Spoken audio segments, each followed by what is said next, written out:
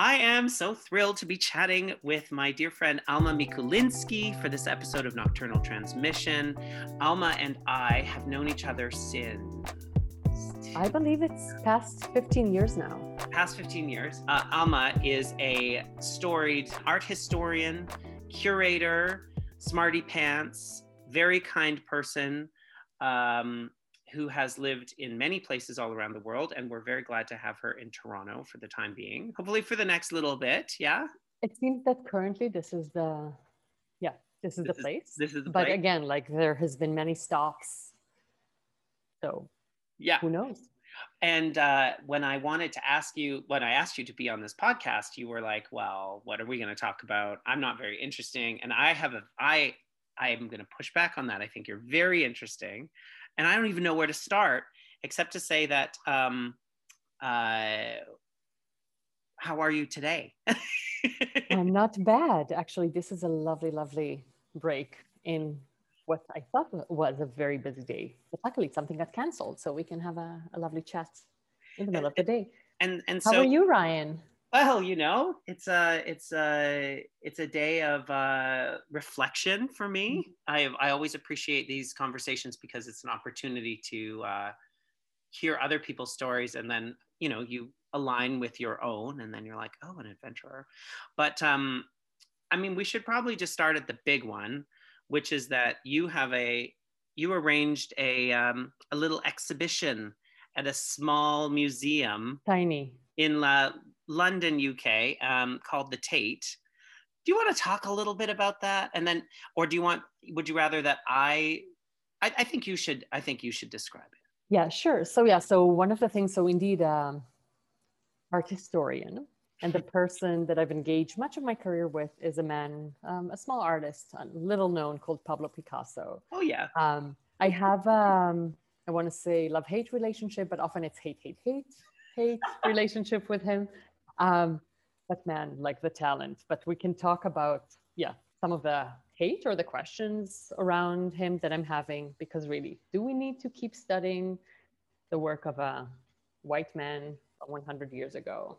But hey, so it's interesting. So I actually came to Canada to do my PhD, and I kind of always knew it's going to be Picasso, which is odd because I used to say, oh, he's not my favorite artist. There are so many other artists that maybe just go like, soft around the knees and all, goo and so forth, like artists that really speaks to me. And with Picasso, I always felt this like intellectual distance. Yes. But like I guess I sort of combination of ambition when I moved to Canada. So I'm Israeli.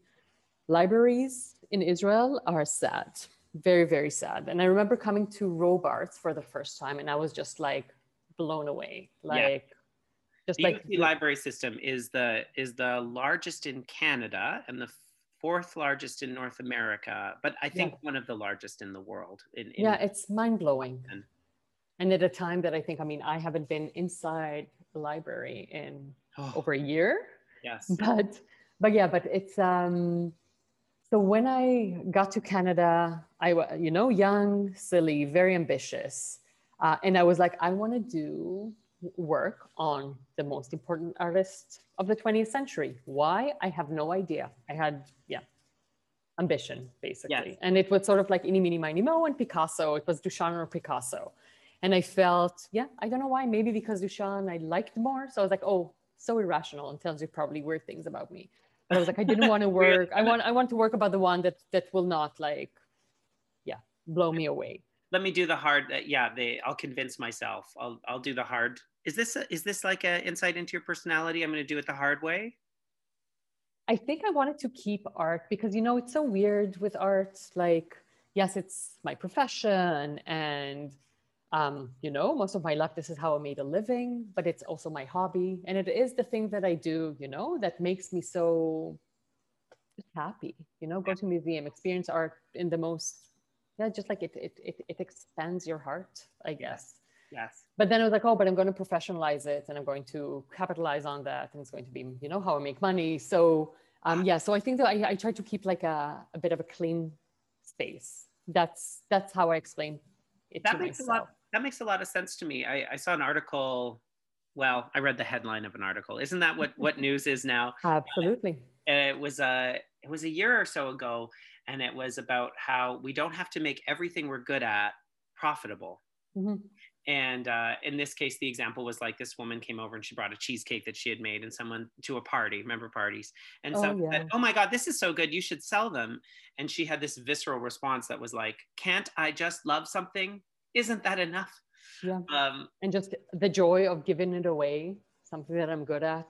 Yes, me Yeah. too. Oh, Yeah. and now I want cheesecake. Yes. My favorite kind of cake. Okay, noted, Yeah. noted. So yeah, so like, but basically like I got lucky. That's the whole, so I found like a whole, Robarts, shelves and shelves and shelves and shelves of like Picasso books. But I was able to find an area in the research that was untouched. Mhm. So I created a name for myself around that. Again, today, if I were to describe it, it would be, it's so niche, Ryan. It's like, so niche, like a corner of a corner of a corner of a corner in his work. But yeah, but it allowed me to create like a name for myself. So like some of the things, niche? oh, the niche. So not everyone knows, but Picasso is also a sculptor. And because it's Picasso, is like he created thousands of sculptures because everything he did with abundance. Mm-hmm. But I was interested in the fact that Picasso, who was a media whore, did not exhibit his sculptures throughout his life. So never, ever, ever. It was like his thing. He never sold them, like kept in his studio in a box. Oh my God, it was his cheesecake. It was his cheesecake. Very nice.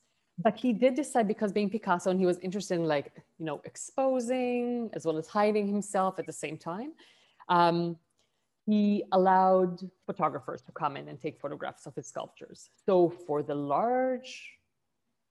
all of his life, Mm-hmm. People only knew about his sculptures through photography. So that was my dissertation. And sort of like the assumptions and misconceptions that come out of seeing stuff in a photograph as opposed to, in 3D. So for example, oh my God, this is so much smaller than what I thought it is. Yes. Yeah. Wow. So yeah. So that was my niche. But like the Tate project actually started with the few, like when I said, oh, we never exhibited the sculpture, there were like 2 or 3 occasions when he did. And one of them was this huge retrospective that he curated for himself when he turned 50. So sort of like life started to dawn on him. And he had this opportunity to have his first museum show, something enormous, 100 and something works. But in this huge exhibition, which was a huge flop, by the way, he showed 5 sculptures. So that's how I was involved in the Tate. So it was interesting because it was both. So it was a huge show that was called 1932. And my work was reflected in 2 areas. One of them was around the photographs of his sculptures at the time. So there was a big room that was my own research. And then, yeah, it was amazing. Yeah, the London trip. Do you remember travel? I remember travel, and I remember you going. I remember you telling me about going, and I remember asking why you were going to London. And you said, "Oh, I have some work is being exhibited." And I said, "Well, where is it being exhibited?" And you said, "Oh, it's in a museum in London." And I said, "Which museum?" And you said, "The Tate." And I think like something dropped, or like I fell down, or. Yeah, I have to say something amazing about you, Ryan. As a human being, you know how to celebrate others. You're such a good friend. And you also know how to not only celebrate, but recognize moments in which the other person doesn't know how to acknowledge that something big is happening. I tend to play down. But yeah, it was a big deal. It was, It was a big deal. It was a big deal. And I have and it was a beautiful, beautiful show. Like I just couldn't, it was like really, he produced some of his best art in this moment, and just going through, and seeing all of these things together in one room and knowing that I'm part of that. Yeah, it was like even the opening, like, you see people there that are all like glitzy. And I was like, oh my God, we're part of the glitzy crowd. Yes. Yeah. Because they flew you there for the opening, right? Yes. Yeah. It was amazing. Yeah. So it was like a really satisfying moment, but that was already like a couple of years now. Yes. I still feel like this by far has been my biggest professional accomplishment. I'm just blown away Well, Um, you were published in the book yeah, of that exhibition, absolutely. which I have, and Yes. but Yeah, since then, it yeah, was also cool because yeah, like, you know, remember, like you're speaking insecurities and whatever, like the grad student syndrome, like that's one of the things, like, oh, you know, someone will come up with my research, someone knows more than I do. I think it really disappeared the minute that I got my PhD, but there was something of like coming of age with this exhibition in London, just realizing, yeah, like I'm in the big league now. yes, And that's a big deal. yeah, and since then you've written a book about a. Now you're going to have to correct me. He was Israeli initially. No, So yeah, we're talking about Sorel Etrog. we are.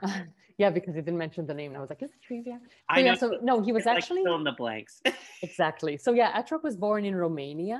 Romania. He Okay. had a couple of years in Israel, and then he came to the US to study. Got super lucky.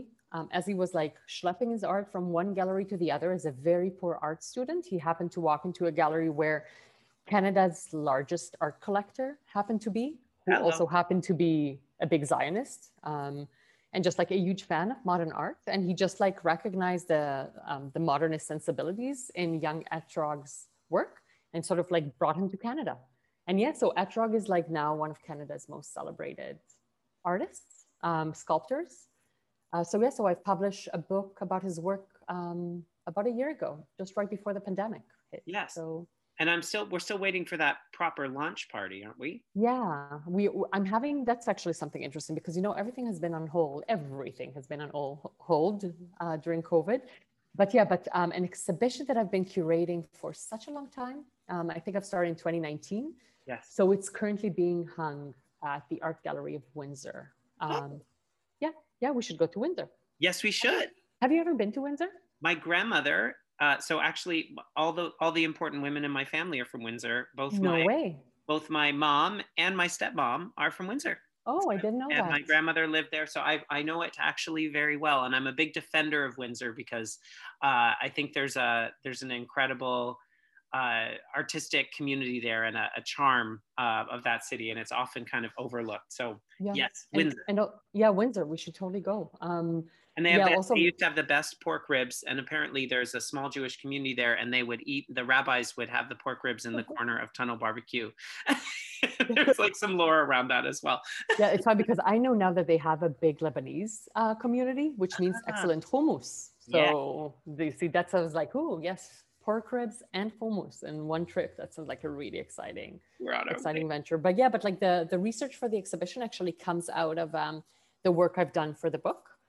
So yet again, I got lucky. I found out that the artist was, as he was like having like a peak moment in his career, he was representing Canada at Venice Biennale, which is like the big, in '67. So but he was involved in a car accident that caused him, like a total loss of the car, like complete wreck, and he broke 2 legs, his hand, as well as a bunch of fingers, which meant that like suddenly his relationship with his art making was, well, under a huge question mark. It took him a long time to recover from that.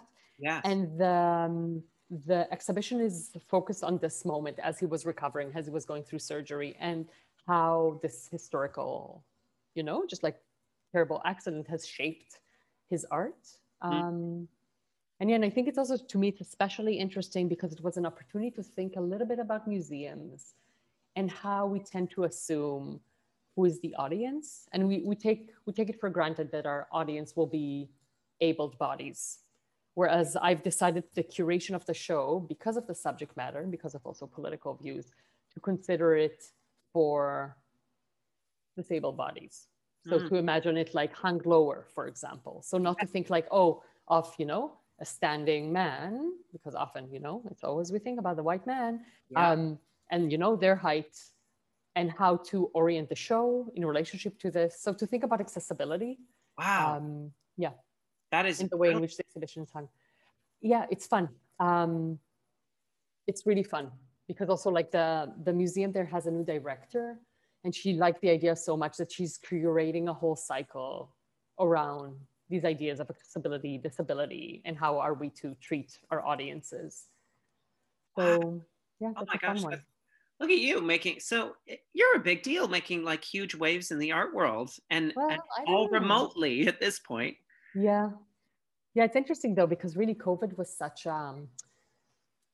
yeah, a big one, or is a big one. I Yeah. was working, so yeah, so there is a museum in the prairies, Hmm. in Saskatchewan, in Saskatoon, called Ramey Modern. This amazing, amazing, relatively new museum. I think it's 4 years old that has been out, with an incredible agenda and so forth. But also the donor who built the museum, Ellen Ramey, she also donated a huge collection of Picassos to the museum. So the result is that in the middle of Canada, there is a complete run of Picasso's linocut prints. So a series of something like 400 works. Wow. Yeah, like everything is Wow. found there. But yeah, nothing that is something that is not really addressed or talked about, even within the Picasso world, is not very known. So I was planning for over a year a symposium there, which was supposed to happen in May 2020. So you can imagine what happened with this Yes. project. And it was really cool because the idea was to bring, key Picasso people to become ambassadors, and fly them to Saskatchewan, which is not a small ask. I No. mean, even No. from New York, like no direct flights from anywhere to Right. Saskatchewan. So Yeah. and that, of course, that has, like, after a year of work, that has not come to fruition. At first we postponed, and then we've decided to cancel. But yeah, but also the implication, like what you said about remotely, is, call me naive and old-fashioned, but so much of the in my life, the most meaningful experiences and encounters with art have been not on a screen. They Yes. were in person. And I Yes. think this is a world, I mean, think about even theater, live music. Yes. Uh, I feel the arts are, suffering greatly Yes. in a way that. And do you think there's a way out? Do you see uh, relaxation, especially in America, because they seem to be kind of blowing their doors open. So you But mean vaccine? yeah, well, I just feel like every country is going to have their own kind of unfurling. But do you see indications in the gallery world and in the museum culture and in the art world that people are eager to restart these things, or do you think there'll be a change where symposia, like you suggest, will be online only? I got an invitation now to participate in at a conference in Spain. So Okay. they're doing a full in-person experience. Okay. So I think, I mean, it's so interesting. Like in the past, like, oh, conferences, this is so boring. Who wants to be stuck in a room? So suddenly it has an appeal again. Yeah. But also, I don't know, the ease of, like, yeah, Zoom, albeit being so far from genuine, yeah, the real thing, like Yeah. having a conversation one-on-one with a person you love, like you, Ryan, yeah, would have been so much better, in a park or. Yeah, it's true. Although we can arrange for those kinds of conversations to happen without not for the podcast. Sorry, listeners. Yes. Uh, so it sounds like you have some hope. I know that there was so much uncertainty, and in my work, I was working remotely, but you were working. Suddenly, all of the things that you were programming, everything that you were working on, was kind of dashed before your eyes. Yeah. And even something that we talked about before. So when COVID started, I was like, okay, I mean, I just published a book. This is a great opportunity to start new research. So I can talk about the technical difficulties. The libraries were closed. So having to find, the ability to get access to resources, that was super hard. Yes. But also finding the inner energy, the mental, I don't know, strength, the enthusiasm, the focus to dive into something new. Yeah. That's super hard when you don't have the usual context, the things that makes you excited, makes you thrive. Yeah. So this book is not being written. Yes. The one that I've started in like April, May of 2020. it's on hold. Let's just say it's on hold for now. Very sweet. And so I have a new project. So I used to live in Hong Kong for 2 years. The Amazing.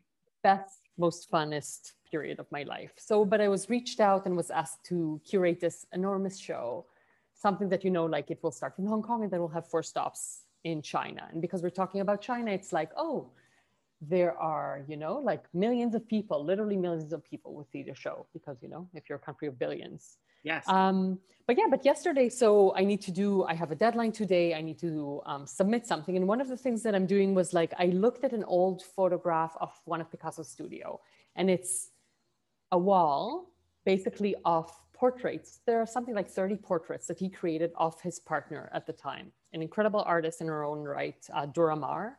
Like, whoever listens, Google M-A-A-R. Okay. Like the most talented, beautiful photographer, like sensibilities and talents from here to eternity. Unfortunately for her, she crossed paths with Picasso, and so much of her fame and reputation was attached with him. But I was doing this like detective work. So I was sitting with this photograph and trying to like find, from the grainy black and white photographs, trying to recognize which are those 30. And I've enlisted my 7-year-old. I was like, hey, she's into detective stuff. I was like, could you help me? Let's try to see, could you recognize it? And as we're looking and doing this research, I tell her that I was like, oh, so Dora Maar, all of these, it doesn't look this way, but they're all portraits of this one person. And as we're looking, I'm also showing her there are many. So Dora Maar is the weeping woman. So one of Picasso's most memorable icons of grief, of pain. It's an image that then appears in Guernica, probably his most important piece from the 30s. And I'm telling my daughter, I was like, listen, actually, he was not a nice human being. He was very mean, to this woman. And that's why you see so many pictures of her crying. And my daughter, like, getting angry, she was like, but why? Why, like, if he was mean, if he was unkind, if he was, honestly a terrible human being, why are we still? That was not her question, but like, and this is the larger question that I'm struggling with, is why do we give so much attention, to someone who's like politics, morals, all of this is just stand in such a great conflict with so many things I believe in. Mm-hmm. And I don't have a good answer for that. Have I devoted 20 years of my life to this, terrible, terrible human being that the only thing going for him is, as I said it before, like incredible creativity, immense talent, but like, a lot of people that we know are sort of famous for being abusers and misogynistic, racists, and all kinds of things. And we justify them by saying, oh, but they made such pretty pictures. And as you're saying, with Dora Maar, who is associated with him that we are ignoring, who also did amazing work, and what does the attention that we're giving in one area take away from notable and very deserving other people? But I think these are questions. These are new questions. Yeah. No, I was trying to think, like, can I imagine the history of 20th century art without Picasso? Like, is his contribution is one that could, I don't believe in censorship. I do believe in, context and understanding that some of the things that were, I guess, forgivable or allowed, 100 years ago, today will just be appalling. One of the criticisms in Nanette was the fact that, right before Dora Maar, Picasso engaged with a long relationship, basically with a minor. She was like, let's say 16, 17 when they met, Marie-Thérèse Voltaire. And they were together for 10 years, but again, abusive relationship, like truly abusive relationship. And still we like the beautiful, the 1930s exhibition that I was involved in at the Tate, that I was like, some of the best work that he ever done was that. Some of the best work were of this woman that he tortured. And then you're thinking, the beautiful image on the cover. And when you put it into context saying, but she was 16 at the time, he was 50. Like, exactly. It's pretty gross. Pretty gross. And try to imagine the history of 20th century art. Without him. Yeah. On one hand, liberating, I guess. I mean, I was having a conversation with someone younger than me, and they didn't know anything about this. Well, they knew about the Spice Girls, but they didn't know about What? No. that. You know, I've gone to a karaoke bar, and I mentioned this in my first podcast episode, where people did not know Brian Adams. Everything I do it for you. Wow. History. Lucky them. I. How dare you? History is written and rewritten every day. And I think that we have an opportunity to kind of present things in a different way. And for me, I wouldn't know kind of the origins of what I'm looking at unless someone were to tell me. And the way that I hear that information is going to color my perception. And so I think it's possible. I think it's possible that we could certainly look at art without it being centered around some of the famous jerks. Mhm. But I also think that we can move forward without canonizing new artists who come out who are like, we can look at beautiful, creative, intelligent people who have great politics, who are and have them as the central characters in the art that we study going forward. And I you guess know, it also depends, like when you think about what is what is the job of the historian? Is it to recreate a world as it happened at the moment it happens, or to try to, I guess, like contextualize it for right now? Or to do it with the prism and perspective of the present. Yes. And I think, like, because we all know that, like, the ability to actually, like, recreate, I guess, what happened 100 years ago to it's a fallacy or a fantasy. Yes. To say, yes, we can access, the 1930s, its norms, its convention, its, culture as it originally was untouched with our preferences, ideas. I think that's impossible. Historians often claim to be able to do that. Yes. But also not try to shape the past in our own eyes only. Yes. I don't know. It's a good question, because I do think, hopefully we're coming better as a society. I'm not always certain that's the case. But hopefully. Yes.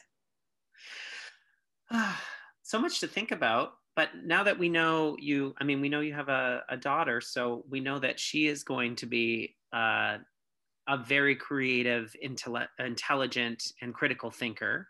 Do you want to mention the present that you gave me that turned into? It's just hilarious. The book. Well, maybe I'm the reason for her detective future, because I gave you the book Where's Warhol, which is a play off Where's Waldo, and she still you read that frequently before bed. Yeah. Yes. No, it's just so funny. Like, it really becomes, like, especially the more raunchy episodes that you need to find Andy Warhol. Yeah. In the middle of, like, she loves it all. Speaking of celebrated jerks, Andy Warhol, but although I don't know a ton about him, but I imagine he was somewhat of an unsavory personality. But we have to just do our best, and I think in our retelling and how we situate ourselves. And I think that anchor doesn't give away all of the power to these other figures, And also, to be super conscious, like, these things don't happen in a vacuum. I'm aware that, those a couple of the projects that we mentioned, there are also clear market forces that are at play when it comes to, so every time I write an article or a book about Picasso, there is, so to imagine our world of art and academia, I guess, is completely separate from the, I guess, insanity of the art market as we see it today. And some of the realities of, like, just think about the Great Divide in the cultural world, where cultural producers, be it artists or curators and so forth, are being so poorly nominated for their amazing work. Yes. Yeah. While, the collectors, it's just like, I just think that, like, I guess some of the realities that we are seeing, so brutally today about economic divide, they just play themselves out, even in a world when, if I were to try and say, oh, no, this is just a historical conversation that we're having here. This is a phenomena that has nothing to do with the way we live today. No, these things are impacting. Yeah, they're present. We're gonna have to do a part 2 interview where we talk about the collector series that you did during COVID as well, because that's the book that I'm not writing, or as you said, it's we're putting on hold. it was interesting to hear the criticism, because you also had people that were, fancy collectors that were attending these Yeah. Zoom calls, and very interesting that you would present. And I think this is, to like bounce some praise back at you, this is kind of the voice, the freshness of your voice, is that you challenge people not to see things just as they were, but to incorporate them into how things really are for us now, and to find a balance. And I think not claiming to, as you say, recreate history as it was, or recreate the story as it used to be, because that's impossible. Bring it into, contextualize it, give people as much information as you can, including some of the nitty gritties and some of the details that many would choose to forget. Yeah. And allow people to come to their own realization, and ultimately, I think, question the very world in which you thrive. Yeah. I mean, I think so, like museum, we tend to take them, they are the tastemakers. And we find ourselves then realizing, wait a minute, the reason why this is the taste that we now have and developed is because, certain collecting choices of a bunch of rich, influential people who then donated their collections to the institution that then we visit. So there is a cycle there that is just like, it should be acknowledged. It's not like, a word of God, not that there is a God, but like there were decisions and choices and conscious effort of certain individuals to make their taste. Yes, and to shape our society and culture and art world. So, which are no small things. No, absolutely. And as we say, those things are not canceled; they're just put on hold for now. So I like your approach. That was lovely, Ryan. I was like, what will we chat about for a half hour? But and then here we are, and we have more to. I guarantee you, we will have more to talk about when we see each other. But also, maybe there'll be a call for a part 2. We'll see if the listeners want more Alma, because why wouldn't they? Lovely. I so appreciate your time today. I'm very excited for what's coming down the pipeline for all of us, frankly, once things reopen. But also, maybe we'll have a promo for your next book, or for the actual launch of your Sorel Etrog book. Who can say? Yeah, and I was like in a road trip for you and me. Oh yes, in Windsor on the way. Yeah. We should do that. Thanks so much, Alma, and have a lovely rest of the day. Thank you so much, Ryan. That was really, really fun. Thank you so much for listening, and have yourself a lovely week. Until next time, bye.